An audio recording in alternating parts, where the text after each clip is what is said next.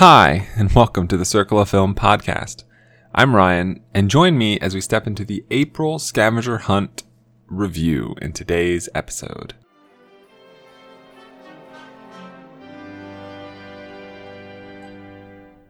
What's this? What's this? It's supercalifragilisticexpialidocious. What is this? A whole new world. What is this?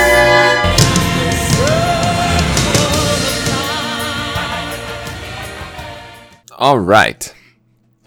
Going to keep things the same as last month for the time being with regards to the order of how we're going to work this episode through, which means we'll be starting with the superlatives and then finishing up with the top 10. So, I mentioned on the last episode that I was really able to just cruise through this month's films due to my work injury. I averaged 3 films for the scavenger hunt per day for the first 10 days, and that's it. So it's been about 2 weeks since I've seen any of these films. So forgive me if my mind's a little bit hazy on them now, but I'll try to do my best here and see what I can do.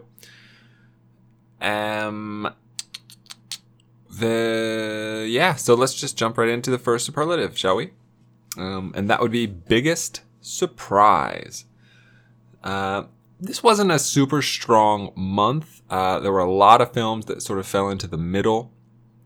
3, 6, 7 films that fell in the 50s, and quite a few films that sort of just missed the 50s in the high 40s, low 60s.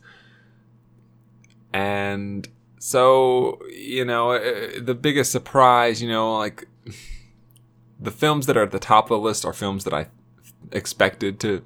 I had a good hunch that they would be at the top of the list for the most part. And it kind of came down to 2 different films for this one. And those are Good, the Bad, and the Weird and Crimes and Misdemeanors. Both films that I thought were great. I really enjoyed both of them. And of the sort of top 10 films that made it, those are the 2 that I was the most hesitant on in predicting and apprehensive. But I think the one that kind of gave me the edge is I think Good and the Bad and the Weird, not that I expected it to be good, but I had a lot of hope that it would be good, and I didn't have that hope with Crimes and Misdemeanors. I thought it would just be okay. And so the biggest surprise for me this month is Woody Allen's Crimes and Misdemeanors. I gave this film an 83, very high.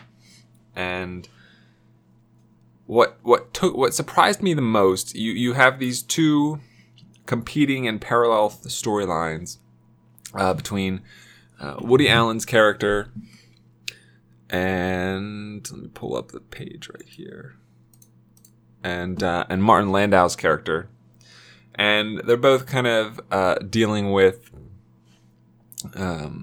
affairs of the heart, romantic interests outside of the people that they're committed to. And what struck me, the whole time I'm watching this film, neither of these storylines have intersected yet. None of them, they haven't. Yes, they're parallel. Yes, they have a lot of similarities, but if they don't actually physically cross over, there's going to be a hole left over at the end of the movie. And so as we were building towards the finale, I knew that this film kind of completely rested its laurels on just how effective that the intertwining of these 2 stories would be. And it was perfect. It was perfect for Woody Allen, what he was doing. I thought he did a great job just having these 2 characters. They meet at this party, and they just have this small conversation, and that's it. And they don't really know the troubles and toils the other person is going through, but they manage to connect on this sort of this level that you can't really know, and sort of like an instinctual level almost.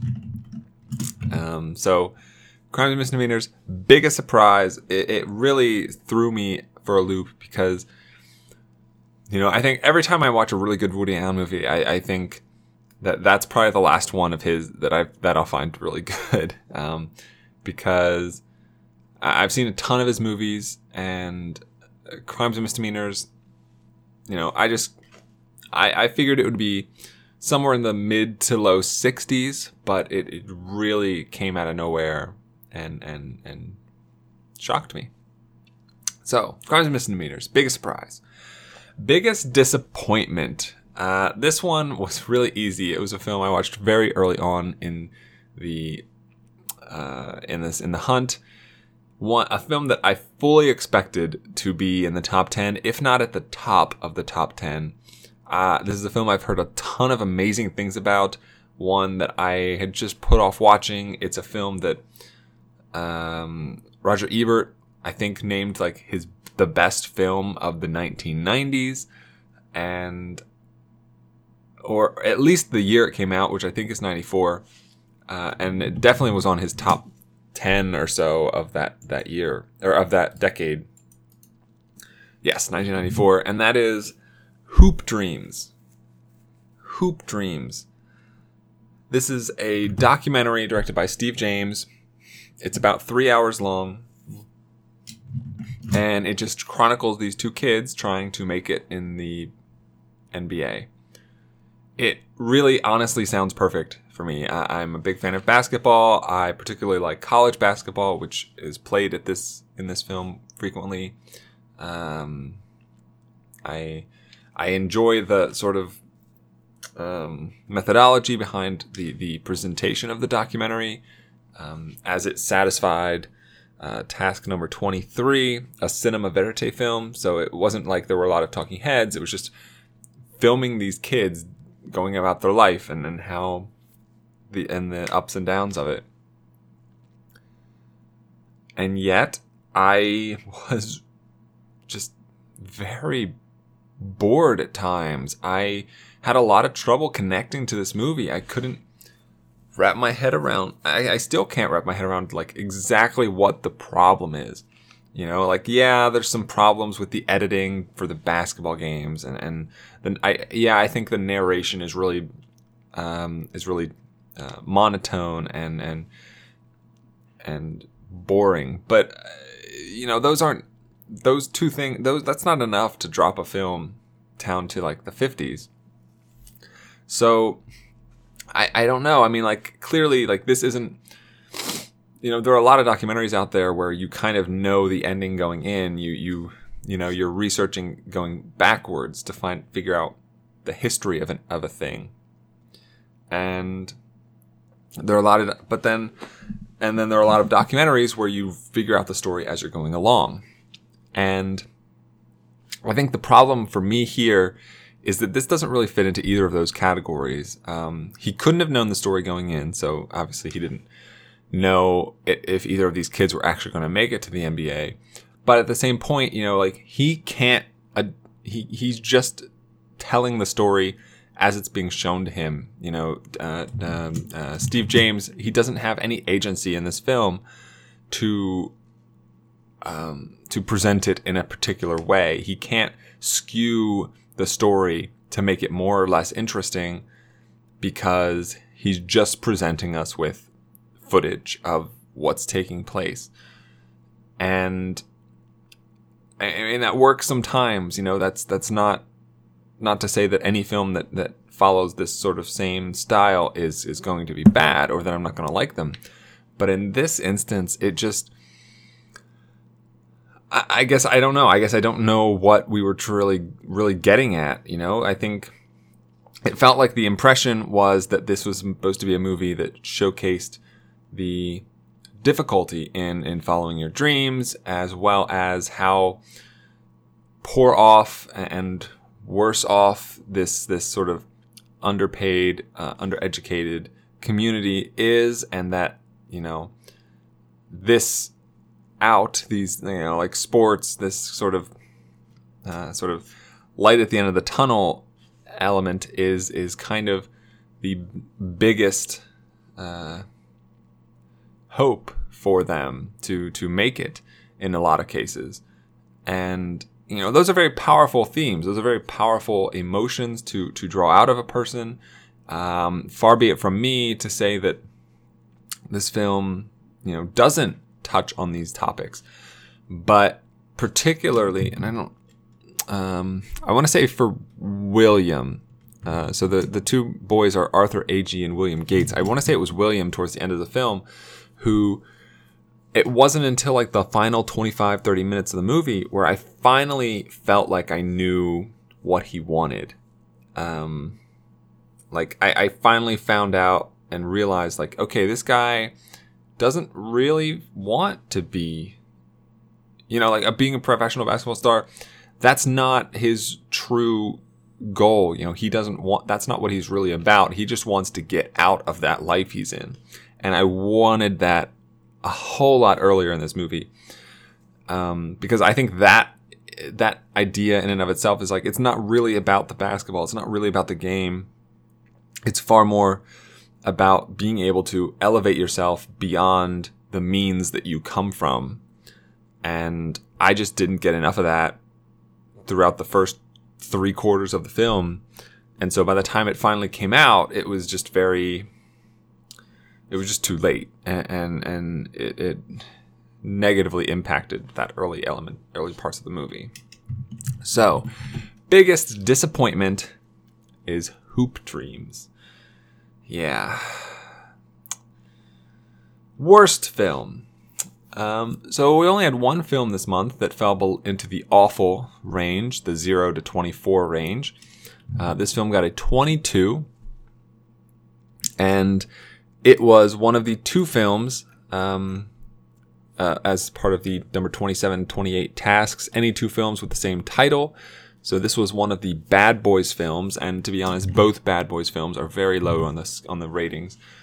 But this one has a 22, directed by Rick Rosenthal, and that's Bad Boys from 1983, starring Sean Penn, Rennie Santoni, Ali Sheedy, Clancy Brown, and a handful of other people.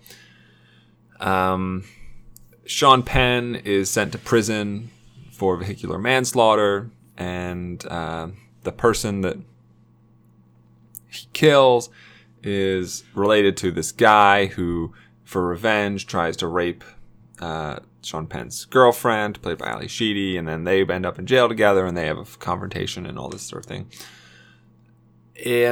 Yeah, so I think that the biggest issue out of the gate is the performances. I thought they were pretty bad, pretty shitty. Particularly Sean Penn, like, he is so young in this movie and so far removed from his greater roles, like Milk, like Mystic River, that kind of a thing. And the vibe of this movie is so TV. The effects feel like TV, the coloring, the cinematography, it all feels like it was a movie that would have played directly on TV. And just really didn't have a lot of cinematic quality to it. And this film takes place, about 35 years ago. And it makes, I sort of mentioned this in the Letterboxd review, but I don't, I have no familiarity with juvenile schools or prisons or whatever you want to call them. I've never been to one. I have only seen them in films, and to that effect, I don't know that I've seen any others from like around this exact time period. But it looked like the funding for this juvenile reform school was maybe $10 a day or something. Like, it looked like they got no funding. It looked like it was poorly kept. Like, no one washed it, cleaned it. No one swept the floors. No one picked up all the trash. You know, it looked just like completely forgotten and cast aside. And I mean, maybe that's accurate. I don't know, but it didn't. I don't know. I mean, I feel like a reform school should at least look better than a prison, and it doesn't. There's a scene with a radio where you're kind of completely expecting it to blow up or something to that effect. And the way that scene plays out, I thought was just ridiculous and absolutely nonsensical. Not to say, you know, like, the film isn't off. It isn't the worst. You know, there are plenty of worse films. You know, I gave it a 22. So there are, you know, anything rated 0 to 21, I think, is worse than this.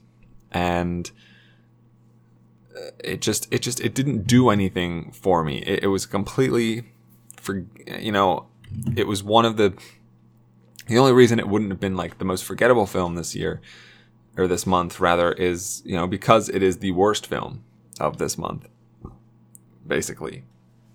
Because, you know, even thinking about it now, and, you know, it's been more than 2 weeks since I saw it, I really, you know, the scenes that stick out to me are the radio scene, and then the final confrontation scene between Sean Penn and Rick Santoni, not Rick Santoni, Rennie Santoni.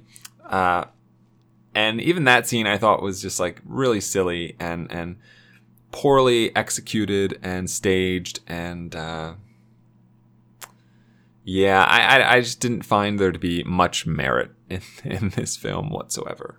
So yeah, so that's Bad Boys, worst film. All right, let's cheer ourselves up a little bit. Funniest film. So there were quite a few possibilities here. You know, The Good, Bad, and the Weird entered this category for a while. You also have, you know, I toyed with Witness for the Prosecution. I thought that had a lot of humor to it, although not really a comedy. And or maybe Gentlemen Prefer Blondes. I think it's okay, but I think it has a lot of humor to it as well. So I even toyed with The Ant Bully. I think it was not a good movie, but I think it had, for what it is, just the idea of ants using magic and that strange thing, and like Nicolas Cage as an ant alone is like very funny. But I had to say no to all of those films because the funniest film of April's Scavenger Hunt was Life of Brian. Should come as no surprise. It is a Monty Python film. It is based on the three wise men stumbling upon the wrong infant on their pilgrimage to find Jesus, and for the rest of his life, Brian finds himself just outside of the right location of where he wishes he was, or where he should be, or where he could have been. And so time and time again, he is in the wrong place at the wrong time, essentially. And, you know, Graham Chapman, John Cleese, Terry Gilliam, Eric Idle, Terry Jones, Michael Palin. These guys, they play like 5 or 6 different roles depending on who you're looking at. There's a lot of funny stuff in this movie. It didn't all land for me. You know, it's not gonna, you know, it's not a very, very highly rated film for me, but it is quite funny in small pieces. You know, the commentary, the social commentary, the religious commentary, the governmental commentary is really funny. The entire I can't think of the names of the people they're talking about. The entire scene where I want to say, I don't remember which one it was. I want to say it was Michael Palin's character who played the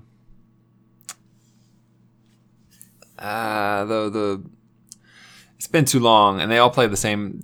They all play like 5 different people.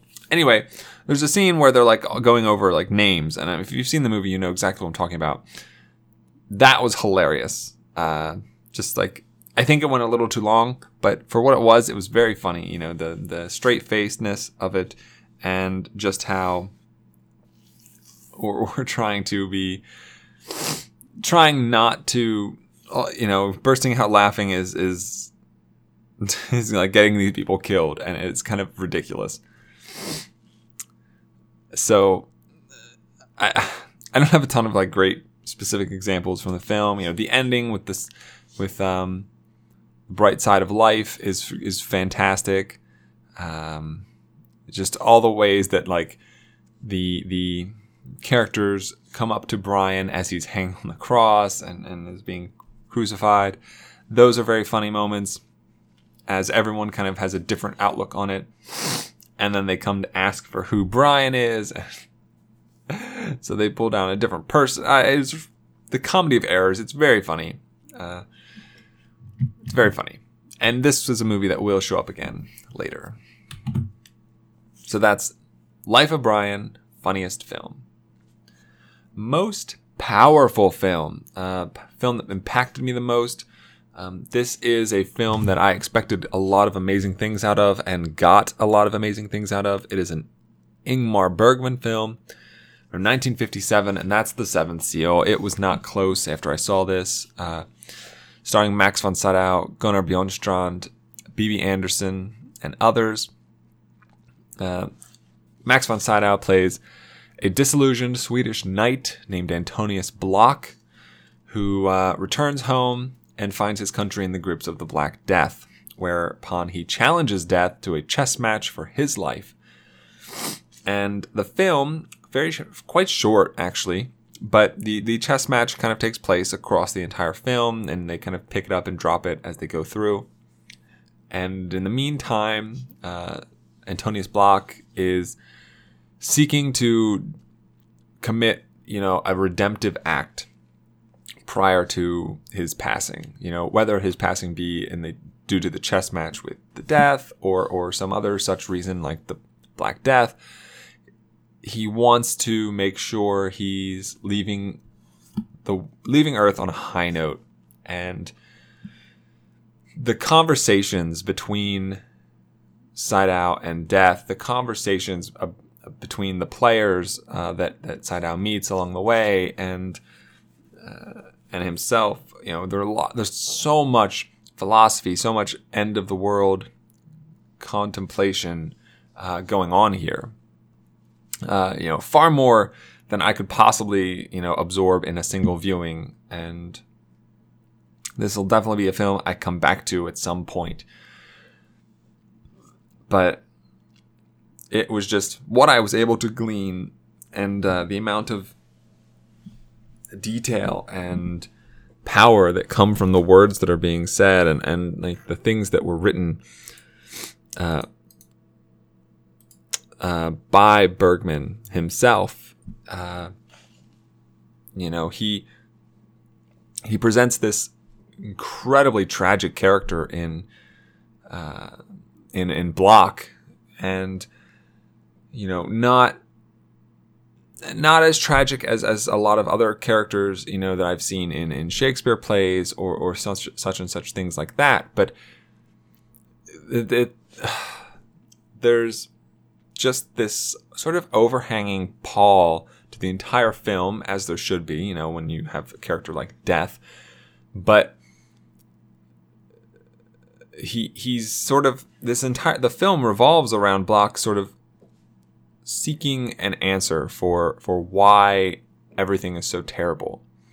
And you know, he's using this sort of prolonged match of chess with Death to try to come to an understanding. He doesn't need an answer, I don't think. I don't think he's looking for the truth necessarily. I think he's just looking for an understanding.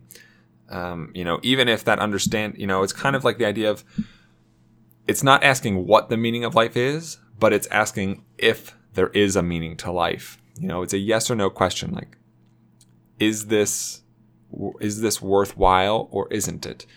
And to to the film's credit, I think that it is able to kind of fall on both sides of that question. It doesn't exactly confirm or deny that life has meaning. Not that the film itself knows, or that Sydow or Bergman really know if life has meaning whatsoever. But in the context of the film, for Antonius Block and for Death, for Death, I think he would know if there is meaning to life. I think that's within his purview as someone who sort of ferries and accepts all of the people who pass through life. And it's that idea, like you're having a chess match with death, and what exactly is the point to life once you're dead? You're in a completely new state of being. And is that state of being sort of the end goal, or is it something to be avoided? And therein is this sort of prolonging of his death really necessary for a Block to do? Or is it just simply easier to accept your fate and just let life and death take you where it may? There's so much going on here in this film, and like that's just scratching the surface as far as I'm concerned. There's incredible symbolism, not just within the dialogue, but within the images and the relationships that form between Sydow's character and these other characters that he meets along the way as he's trying to save them, as he's trying to redeem himself. And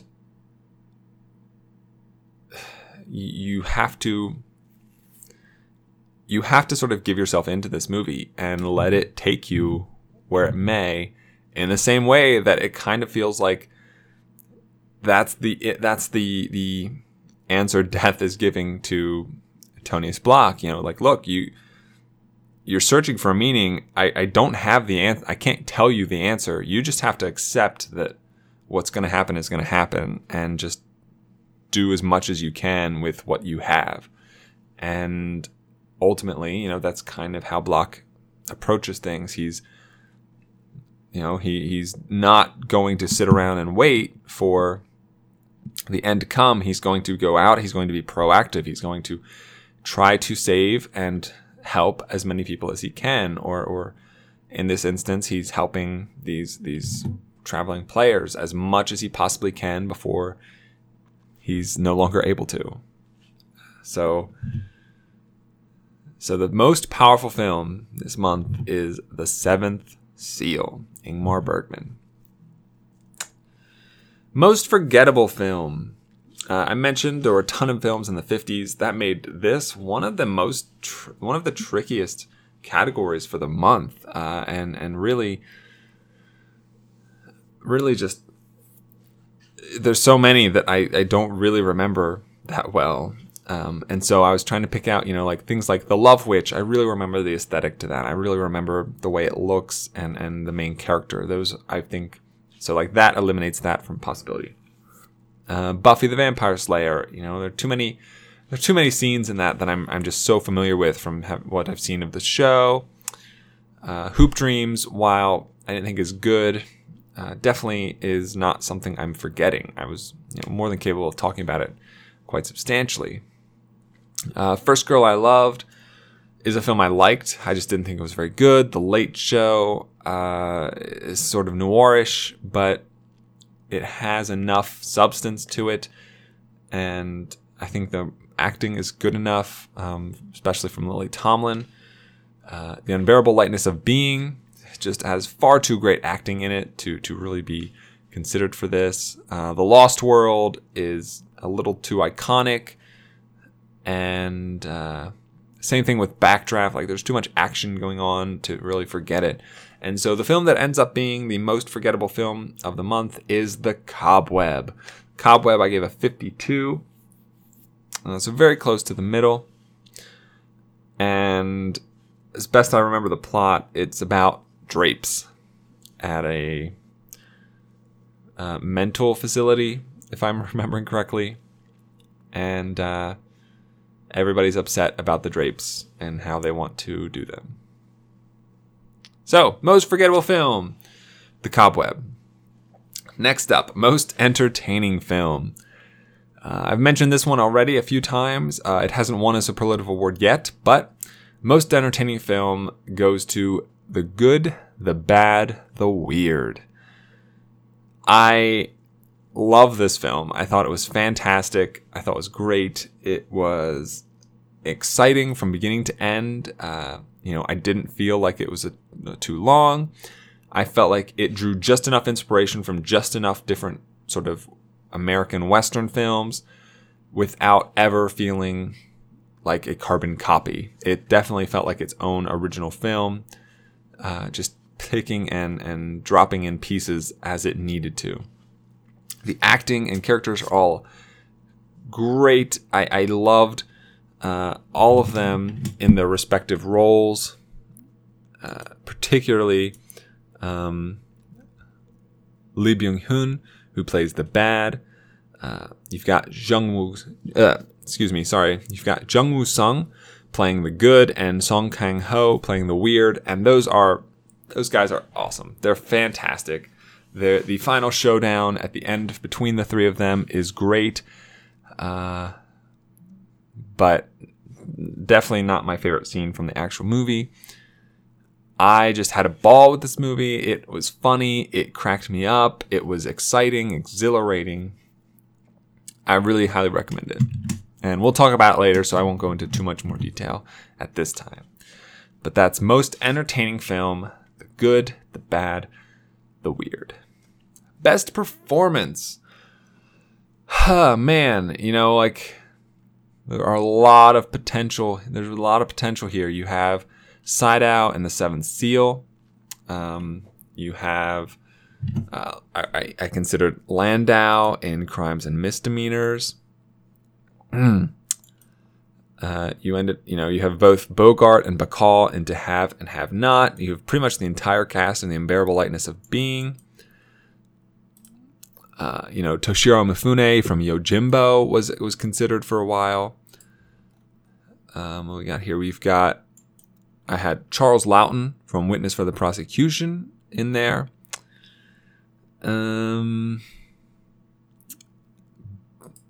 There was, a lot of the actors in Stalker are quite good, but they didn't fully make it.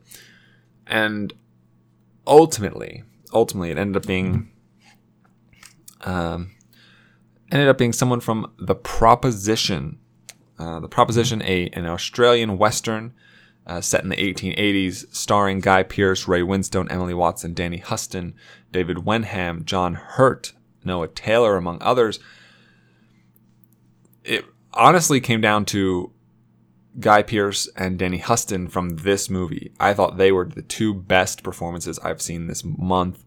This is a very gritty film, and there's a ton going on here. And this was Danny Huston in a way I'd never seen him before. Guy Pearce in a way I've never seen him before. And they both just knocked their roles out of the park as these two brothers. Huston being the far more troubled, far worse of the brothers, and Guy Pearce sort of landing on the good side of the spectrum, ultimately. But the final scene between the two of them in this movie, Huston has stumbled out of this house. He is collapsed and is sitting down, watching the distant sunset. And he turns to Guy Pearce and he says, "What are you going to do now?" And, in that instant, I was like, it's got to be Danny Huston. But then, almost perfectly, the reaction and response from Guy Pearce, I thought was just so perfect, so beautiful, so well portrayed. I have to give this win to Guy Pearce in The Proposition. I think throughout the entire film, he is struggling with not only the life of his younger brother in his hands, but the fact that the only way to get it back is to kill his older brother. There's a lot going on in this film, a lot of family ties, a lot of family imagery and themes, and it ultimately ends up as just this final calm moment. You know, there's been a lot of action. There's a big sort of drawn out torture sort of scene. Not that you really see a lot of it, but just but then to end up on this very quiet, morose, melancholy moment between Huston and Pierce's characters, as, you know, they just kind of sit there watching the sunset, watching the horizon, and Huston just looks over and asks, "What are you going to do now?" And I won't give away how Guy Pearce reacts, but it's, in my opinion, it's perfect. And I think throughout the film, both of these guys are incredible. Guy Pearce gets a little more to do, as he is far more of the main character. You get to like sort of watch his inner turmoil as it battles back and forth against itself for the majority of the film. And man, I wish this Guy Pearce was still around. I've never seen Guy Pearce like that before. I think he is definitely, I would love to see him pull off something like that again, and I really haven't seen it before. So, best performance, Guy Pearce, The Proposition. Best direction. Man, there's some great directors in this month's crop. You have Woody Allen for Crimes and Misdemeanors. You have Kurosawa for Yojimbo. You have Bergman for The Seventh Seal. And right, like already, you've got some huge names and huge roles. You've got Tarkovsky for Stalker. You also have Billy Wilder for Witness for the Prosecution. These are some of my favorite directors of all time. And it was just, you know, you even have Hitchcock for The Lady Vanishes. You know, like that's a huge that's a very, very powerful and promising list of directors. And it really, for me, it ultimately came down to two names. It came down to Bergman and Kurosawa. So The Seventh Seal versus Yojimbo. And while one of those films is certainly better than the other, the question is, which film has better direction? And I think that for me, it is certainly the case where The Seventh Seal is far better written than Yojimbo. But I think that the direction in Yojimbo by Kurosawa is just a touch better. So I edged out the win to Kurosawa. I think that what he does with this very convoluted, very almost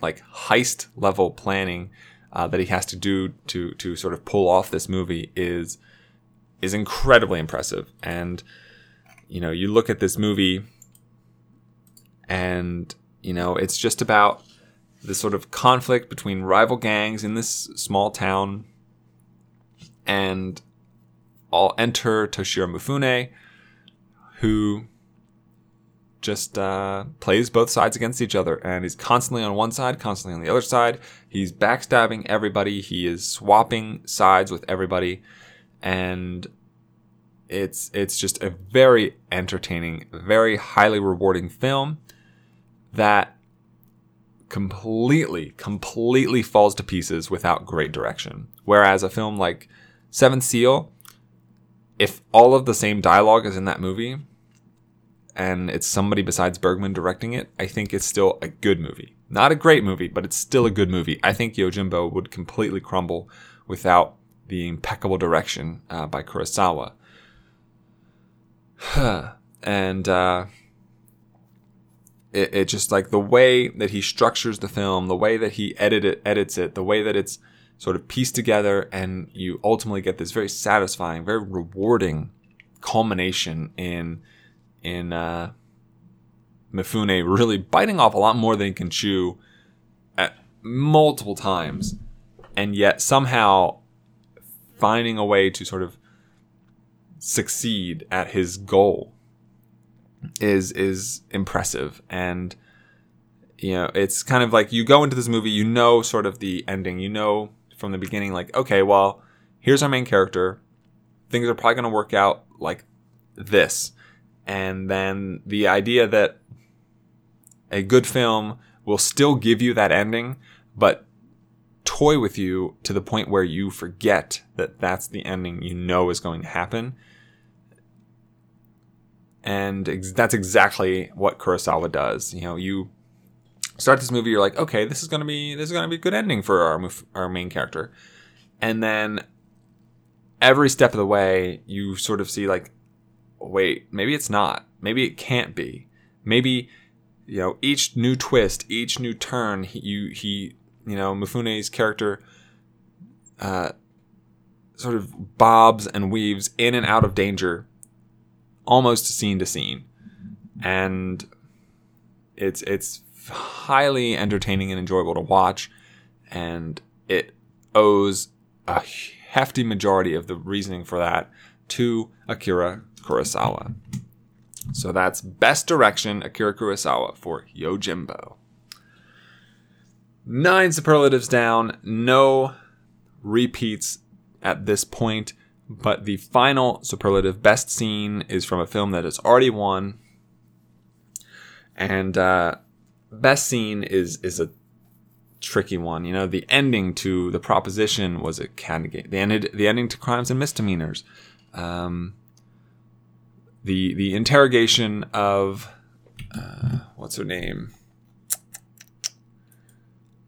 Of, I believe, Marlene Dietrich's character in Witness for the Prosecution. The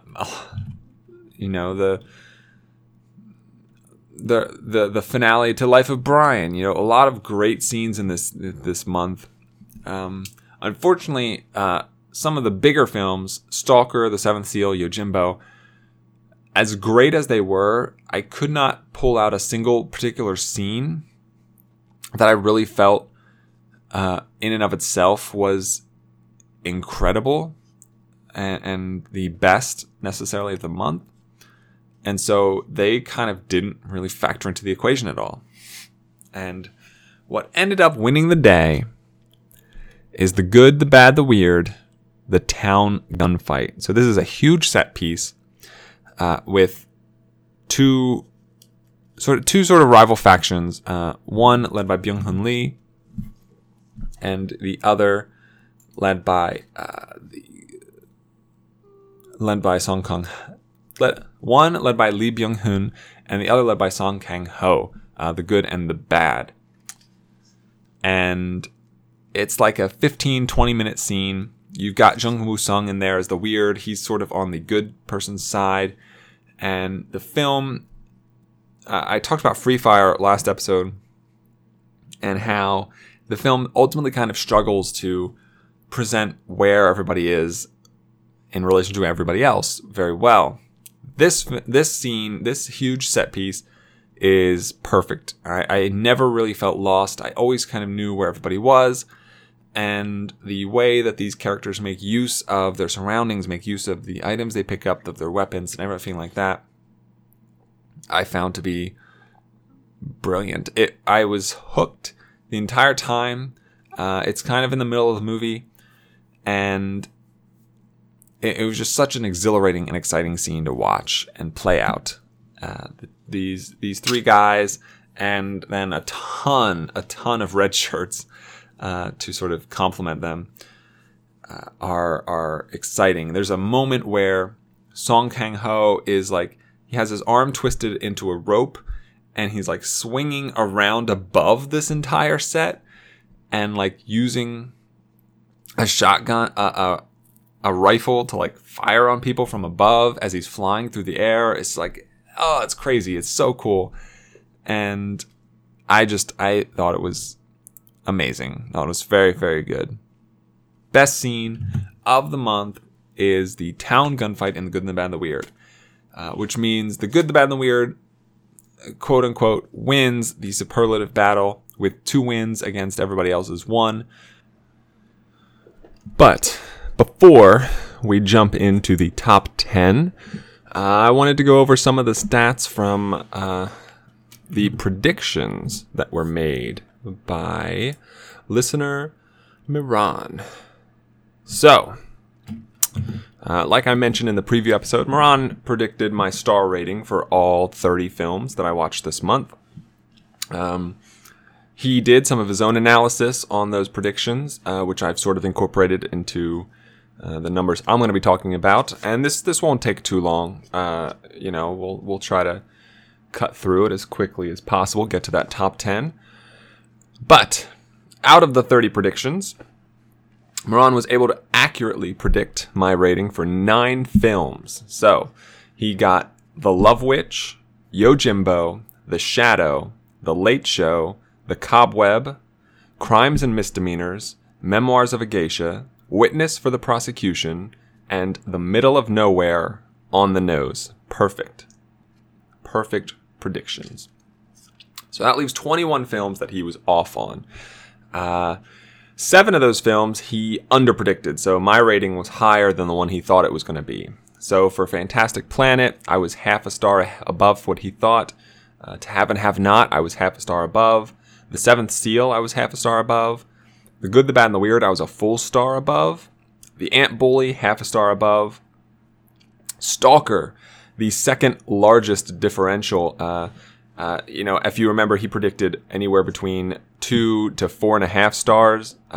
He and I both averaged that down to 3.25 for his actual prediction, for the sake of math, which means that I was 2.25 stars above what he thought it was going to be. And then finally, The Lost World, I was a half star ahead of him on that. So in the 7 films that I rated higher than his prediction, he was off by a total of 4.75 stars. So that's I don't think that's too bad. I think less than a star average for those few films is pretty solid, and it's not quite. It shows that he's not super way off, and technically my rating fell into the range he had for Stalker, and I completely understand why he had such a varied range there. But I'd say that's a pretty solid, I don't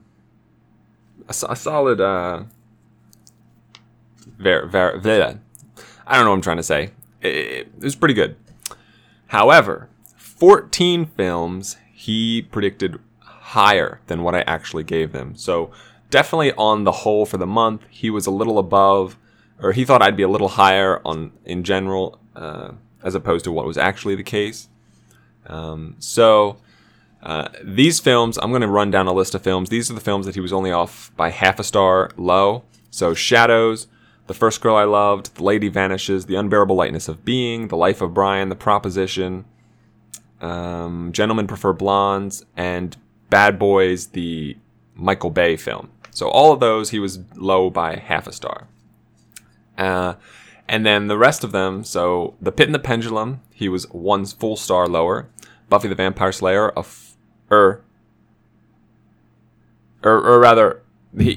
I was lower on these films than his predictions were. Sorry, misspoke. The Pit and the Pendulum, I was 1 star lower than his predictions. Buffy and the Vampire Slayer, I was 1 star lower. The Grifters, the widest margin of the month, I was 2.5 stars lower. So 50% of the entire range of ratings, so from 0 to 5 stars, he was off by fully half of that. So that's a pretty wide margin. I don't know exactly what could have been done to mitigate that issue. I wasn't, I looked at The Grifters. I did not think that it was going to be quite so catastrophically bad in my eyes. But, there's outliers. There's always going to be outliers. Hoop Dreams, another pretty significant miss.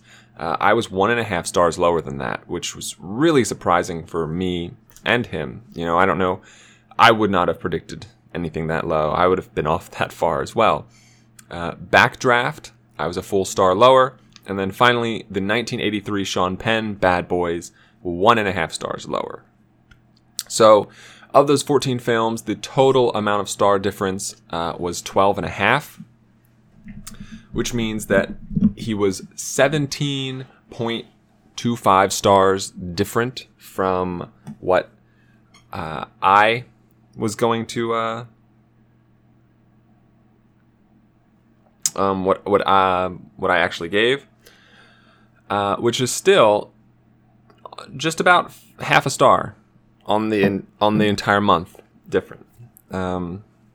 He that's pretty good. It's not as though he and I have been friends for 12 years and have gone to the movies all the time with each other. It's not, we're far less friends than that circumstance. I have a lot of people who I've gone to the movies with multiple times who, and not to say that they'd be any better at predicting my ratings for these movies, but I think that this is the first time he's done this, and this is, I think, a pretty average, decent showing. I think that anything under half a star off average is really good.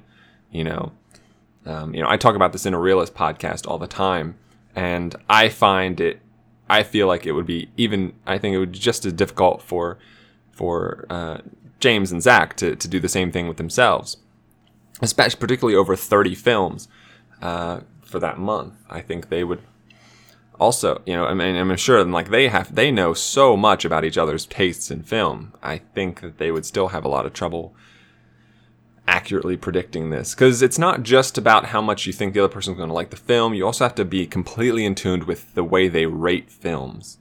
So as Moran kind of explained when he was rating them, he kind of used a blanketed guideline of that I, on average, rate films about half a star lower than he does based on what he was looking at the time. And so, that kind of has to factor into it. So if we like this such and such a film equally, my rating would be lower than his. And so, he has to take that into account as well. So,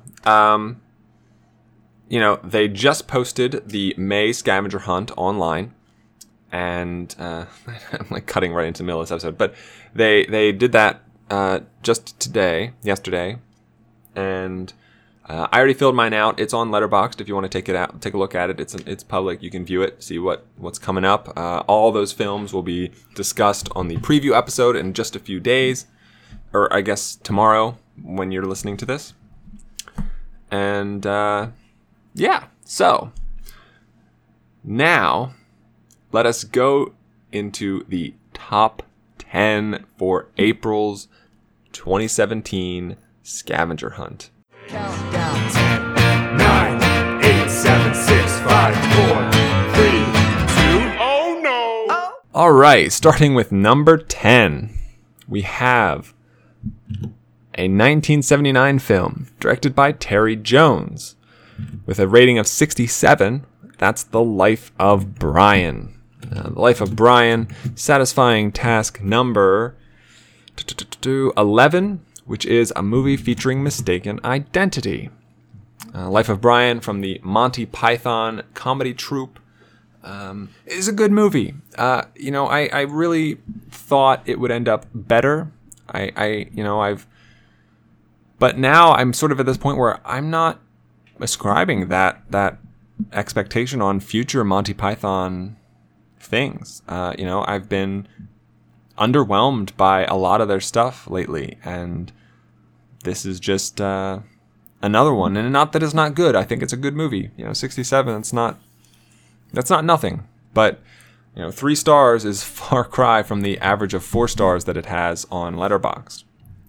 And yeah, I don't know. I mean, like I said, it's the funniest film from the month, in my opinion. And there are a lot of great skits in this film. And once or twice, I think it really touches on some really inspiring social commentary, social satire. But too much of it just felt like throwaway segments, and I really wanted it to be a much tighter stricter satire than it really ended up being. So it was unfortunate, and I don't know. I mean, maybe lowering my expectations will give me a better experience with future Monty Python things, but we'll see. We'll see going forward. So that's number 10, Life of Brian, 67. Number 9, with a 68, so just a touch above Life of Brian, is the 1938 film directed by Alfred Hitchcock, The Lady Vanishes. Lady Vanishes, film number 4 on the Scavenger Hunt, which is a movie produced by a film company that no longer exists. That film company is Gainsborough Pictures from the UK. And this is a solid Hitchcock film. Again, I'm pretty low on it in relation to a lot of other people. The average film rating on Letterboxd is 3.9 stars. I gave it a 3-star review. But it's good, and I think it opens well. It establishes the characters, establishes the stakes very early, and does a good job of that. And it ends really well. I think the final sequences and the reveals are well done, well positioned, well made. It's the middle act, the second act, that really crumbled for me. And I guess crumbled is probably the wrong term, but I mean, I guess I just mean that it dragged a lot. It was not as tense or exciting as I think it probably needed to be. I think a lot of the character motivations were not clearly defined as they should be. And, because 90% of the characters during the middle of the film just do not want to help Iris Henderson at all, trying to find Miss Froy. And a lot of them even claim that she doesn't exist. And that's fine if I can wrap my head around why this is all happening. And I get that, like, sort of at the end of the film, they kind of they retcon those reasonings, but I need something in the middle of the film to give me an indication of, like, what's going on. I can't be completely in the dark, because that's not enjoyable. You need a thread, you need a thin dot of light to kind of keep you going, or you're just grasping at straws. And I think that in this instance, there's just not enough there to support the middle. But opening and ending are great, and the film is good. It's not, in my opinion, the highest of quality from Hitchcock, but even the worst Hitchcock is a good effort. And I don't think, on the whole, that most people will be overly disappointed. And in fact, most people are far more enjoyable far more positive on this film than I am. So that's The Lady Vanishes, Alfred Hitchcock, number 9, with a 68. Number 8 is a 1973 film directed by René Laloux. I hope I'm pronouncing that right. It's an animated film called Fantastic Planet. I gave it a 71, so very good category in the 70s. And this is film number 9 from The Hunt, an animated film that does not use computer animation or cell animation. Fantastic Planet is a sci-fi film following the blue giants called Drogs and their pet Ohms, which are essentially humans as far as this film's concerned. And so essentially you have this one Ohm picked up by a Drog, becomes its pet, eventually breaks free, uses the knowledge he's gained to find other Ohms and unite them against the Drogs to sort of revolt. And man, great social commentary on just racism, prejudice, social caste, inequality in general. Things that we still struggle with today. Things that were far more prevalent 40 years ago and beyond that. But, it's not quite as much of a disparity.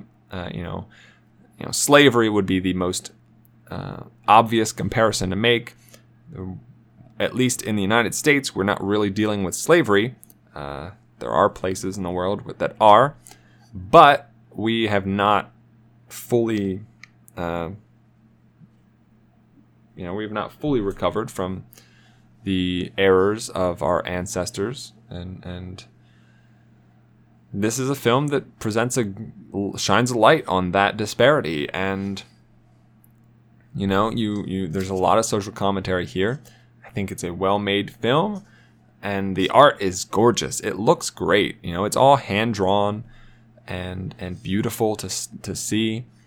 And, it's not terribly detailed. You don't get lush. You're not going to get backgrounds like you'll see in Pixar or Disney films by any stretch. But, it has a great aesthetic to it. And, it's an important film. I think it's a very good film. I liked it quite a bit. So that's Fantastic Planet, number 8 with a 71. Moving on to number 7 with a 77 from 2005, directed by John Hillcoat. It is The Proposition. Proposition is film number 12 on the Scavenger Hunt, a movie from the genre you watch the least, which are westerns. This takes place in Australia in the 1880s. Guy Pearce, having won the Best Performance superlative, is, I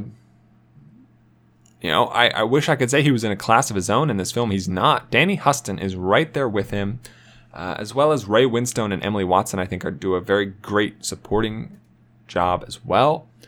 And simply, Huston and Pearce, I was very relatively lower on prior to seeing this film. I thought Pearce was a fine actor, but I never really saw him elevate himself to a level that I came close to what I saw in The Proposition. The only comparison I could really have is Memento. I think he's good in Memento. I don't think he's great in Memento.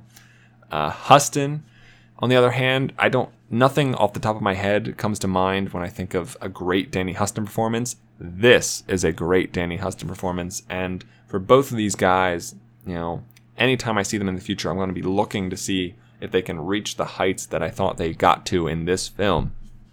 Huston, I think, outkicked his coverage a little bit more than Guy Pearce does, but on that, by the same hand, like Guy Pearce started at a higher point than Huston, so he still ended up higher, hence why he won the Best Performance Award.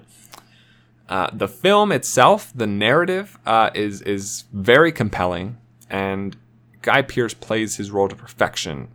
Giving you the inner turmoil of, both of his brothers' lives are on the line, and it's kind of on to him to decide which one's going to live and which one's going to die.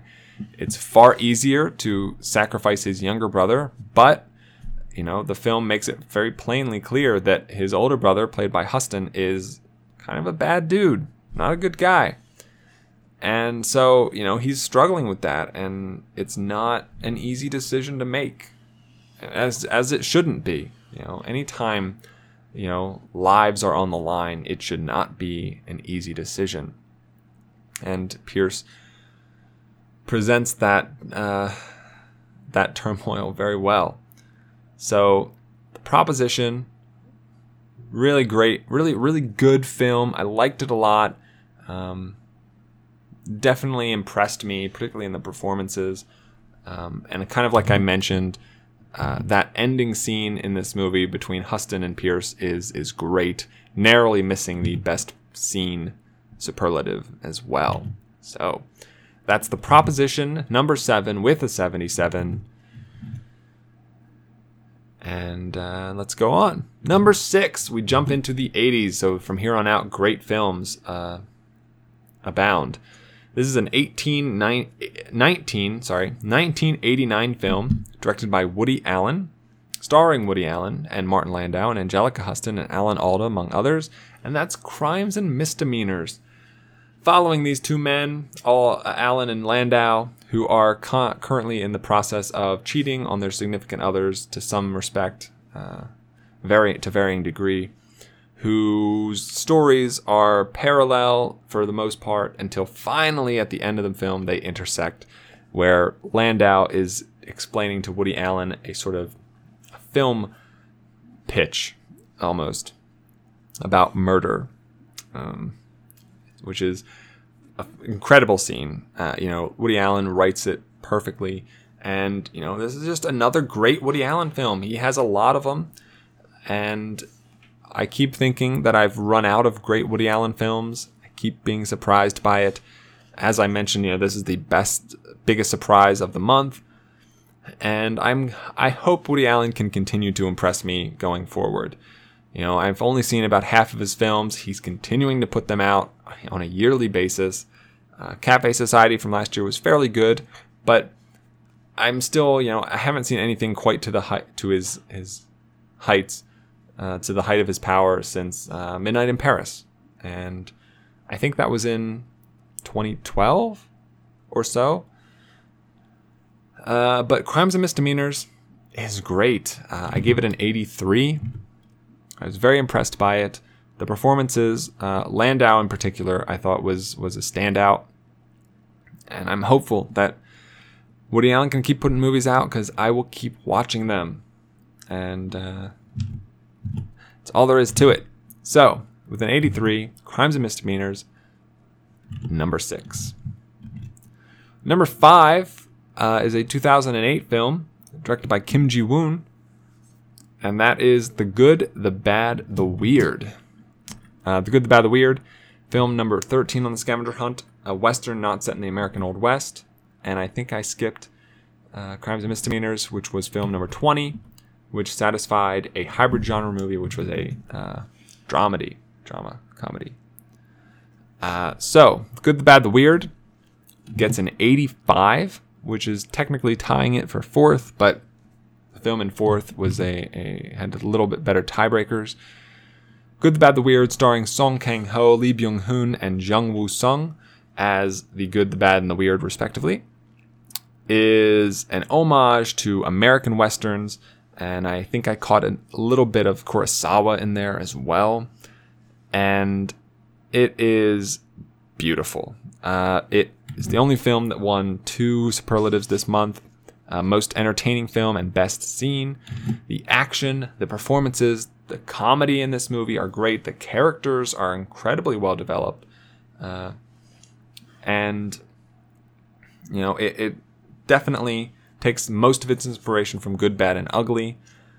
But it's its own film. It's its own thing. It's doing a lot of different things. It's set in the 1930s in Korea. Or in Manchuria, rather, starring, following these 3 Korean outlaws who run in with the Japanese army, Chinese bandits, Russian bandits, and each other. And it's like it's an adventure film, at the center of this film, where it's all about a treasure map, and that's great, and that's awesome, and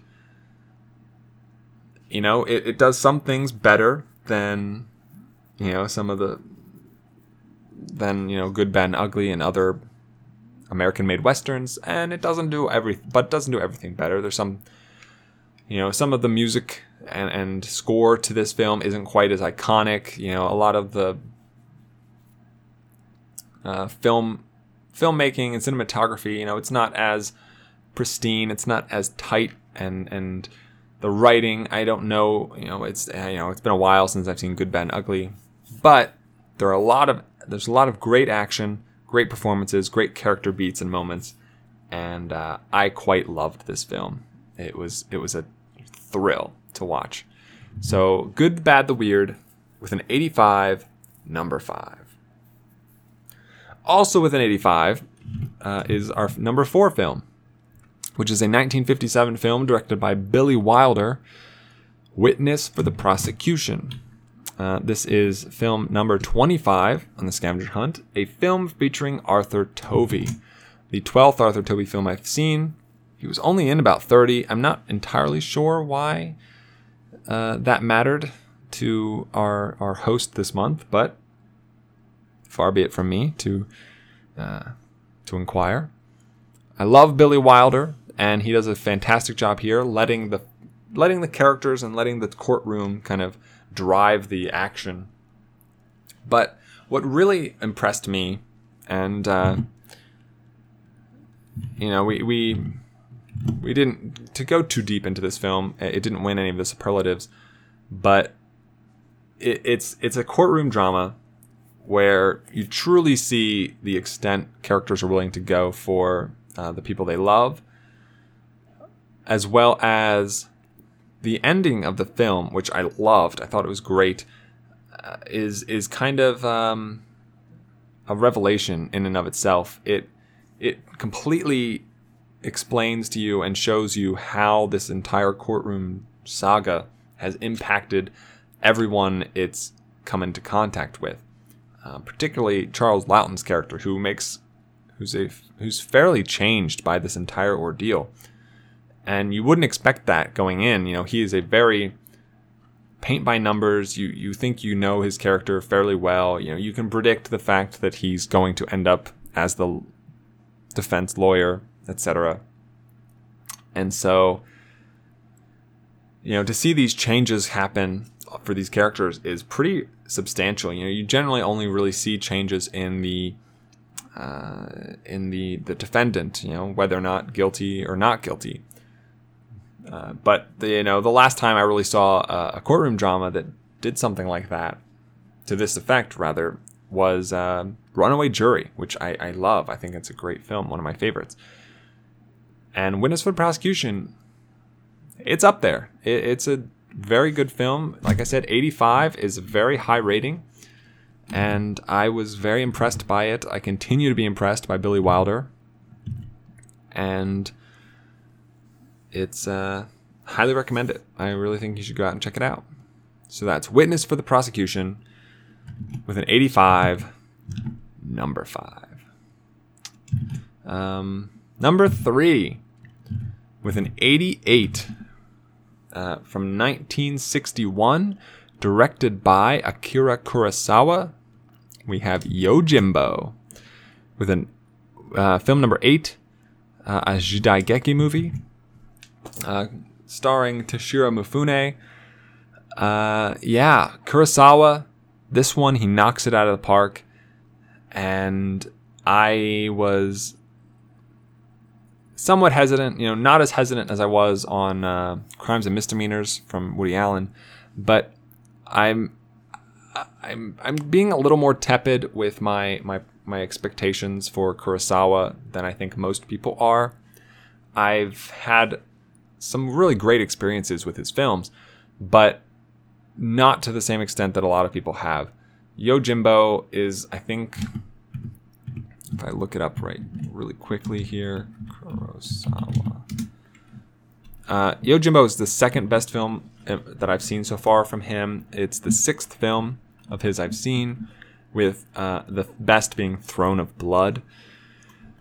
But it's only the 3rd film of Kurosawa's that is rated higher than an 80.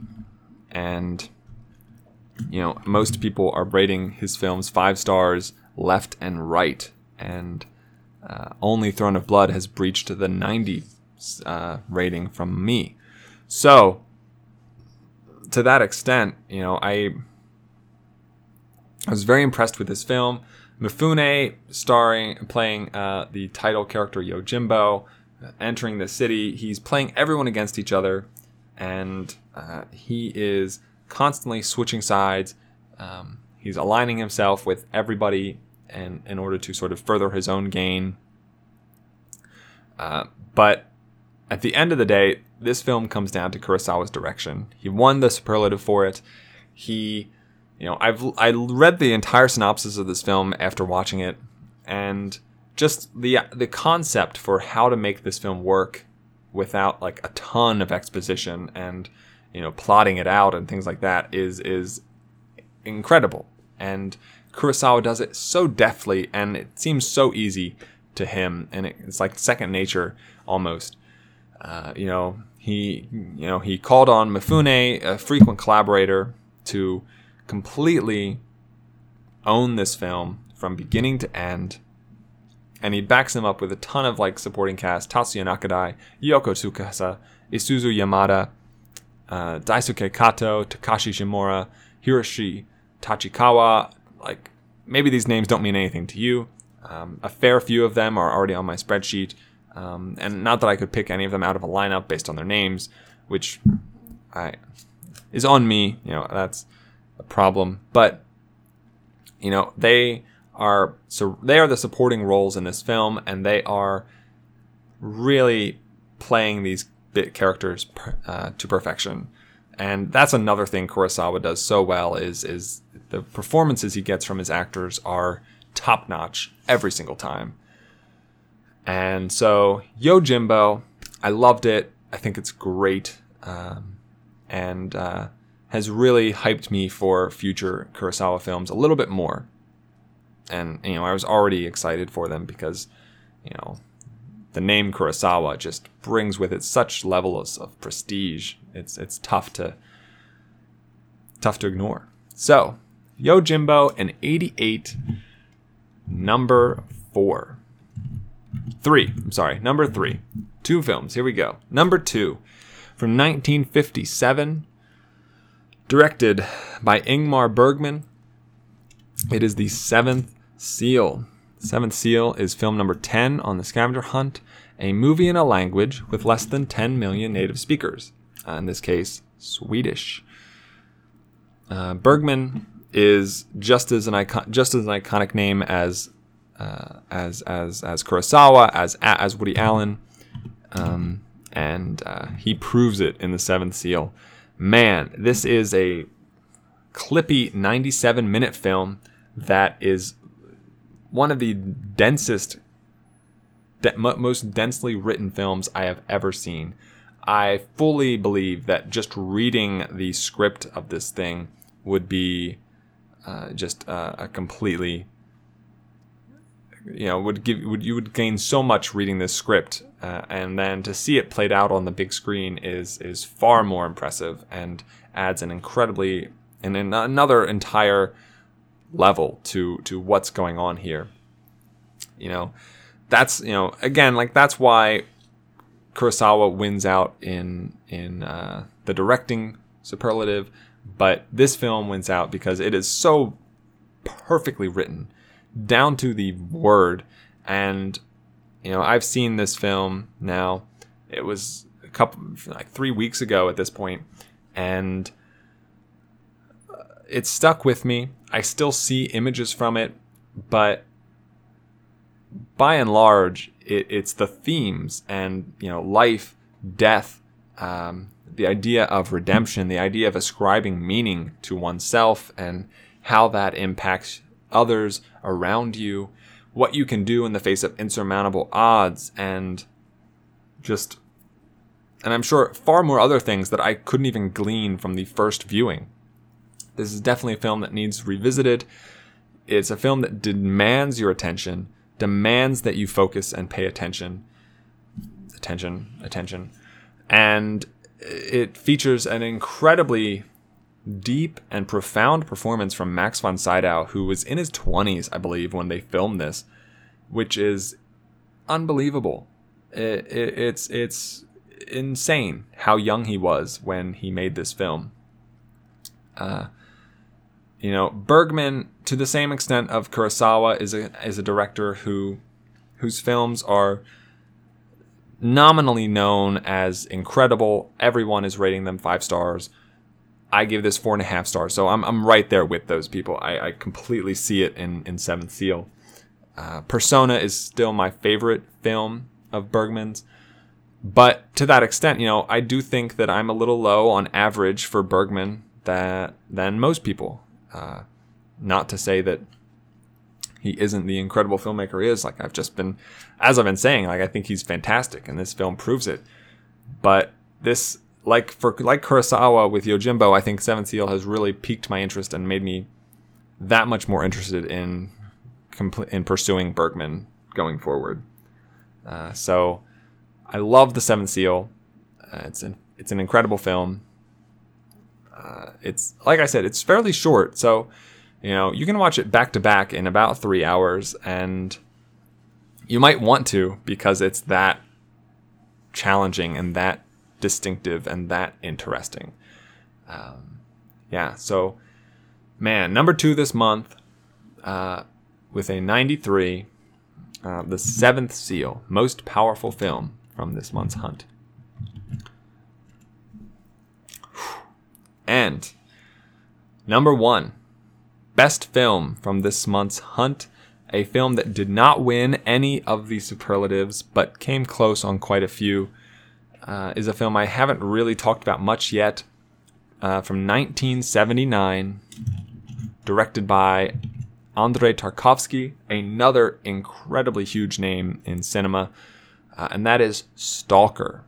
So top 3 films this month are foreign language films from, the 70s and earlier. And this is a 2.5 hour long film, more than 2.5 hour long film. It is a sci-fi film that I gave a 94 to, and Stalker is film number 19 from this month's hunt, which is a movie you will only ever need to see once. And that may not be true, actually. I kind of fully expected it to be. I didn't think I would be as interested in it as I actually am. I didn't think I'd love it. I thought I'd respect it, but not fall for it in this way. And, it edges out Seventh Seal by just a point. Both films are very well written, very well directed, very well acted. But I think the point of contention and where I think Stalker sort of sets itself above Seventh Seal and a vast majority of films that may even be higher rated than this is in its production design and in its atmosphere in general. When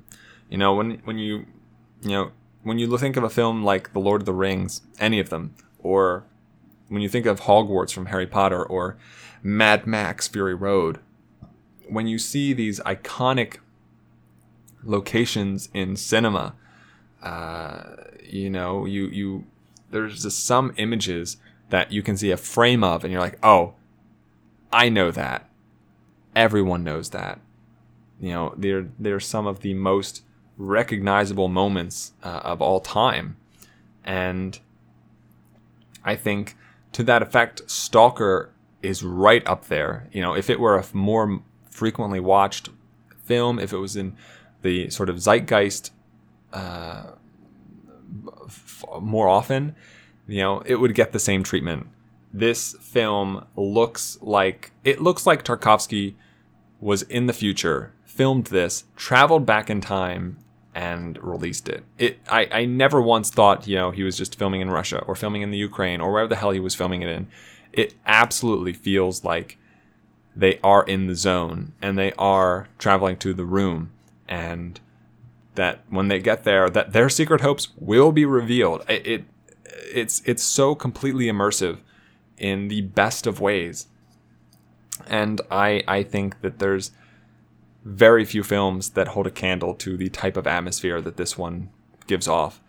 I was incredibly impressed and exceedingly interested in this idea of secret hopes.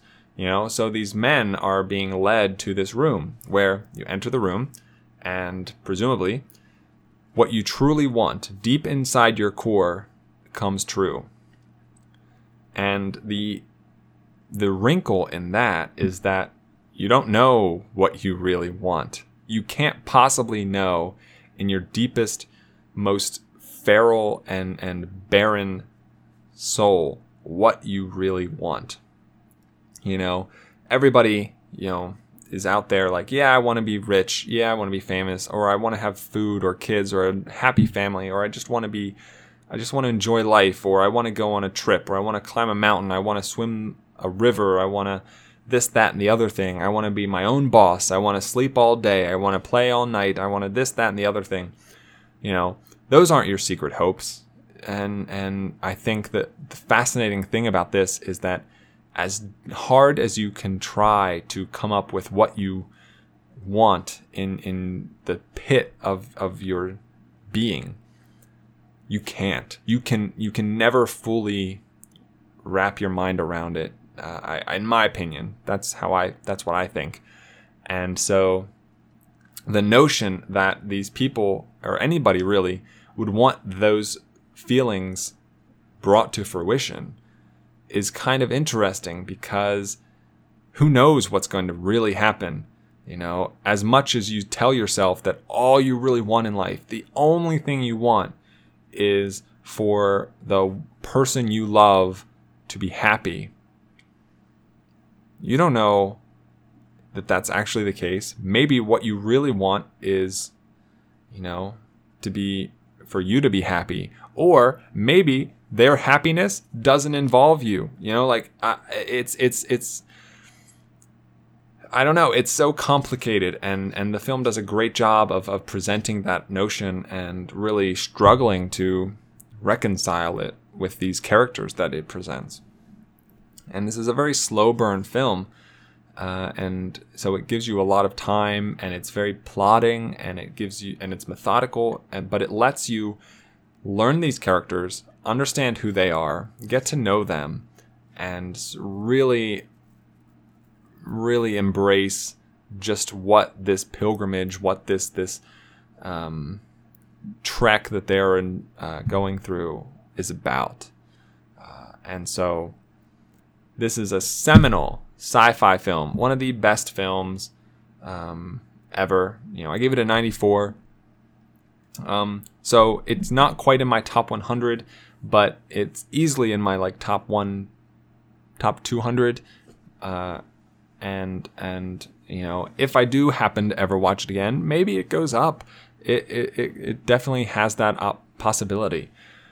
And so, yeah, Stalker, number 1, best film from 2017, April's Scavenger Hunt, with a 94, directed by Andrei Tarkovsky, and that's it. That's the top of the list. Thank you so much for listening. Really appreciate it. And if you want to check out the superlatives and how this month's films stack up against previous month's films, you can go over to circleoffilm.com, where you'll also find previous episodes of the podcast, as well as the Circle of Film Awards updated daily. If you have any comments, concerns, questions, or answers, if you want to check out next month's May's Scavenger Hunt list, it is on Letterboxd. It is a publicly viewable list. If you want to predict what my ratings will be, please go ahead. Or if you just want to talk about anything at all, send that stuff to circleoffilm@gmail.com. Happy to hear from you. And as always, have a week. So long, farewell, I'll be to say goodnight. I know she'll never leave me, even as she fades from view. So long, farewell, I'll be to say adieu. In the name of love, one night in the name of love. So long, farewell, au revoir, I'll be to say. Wait a minute. Wait a minute.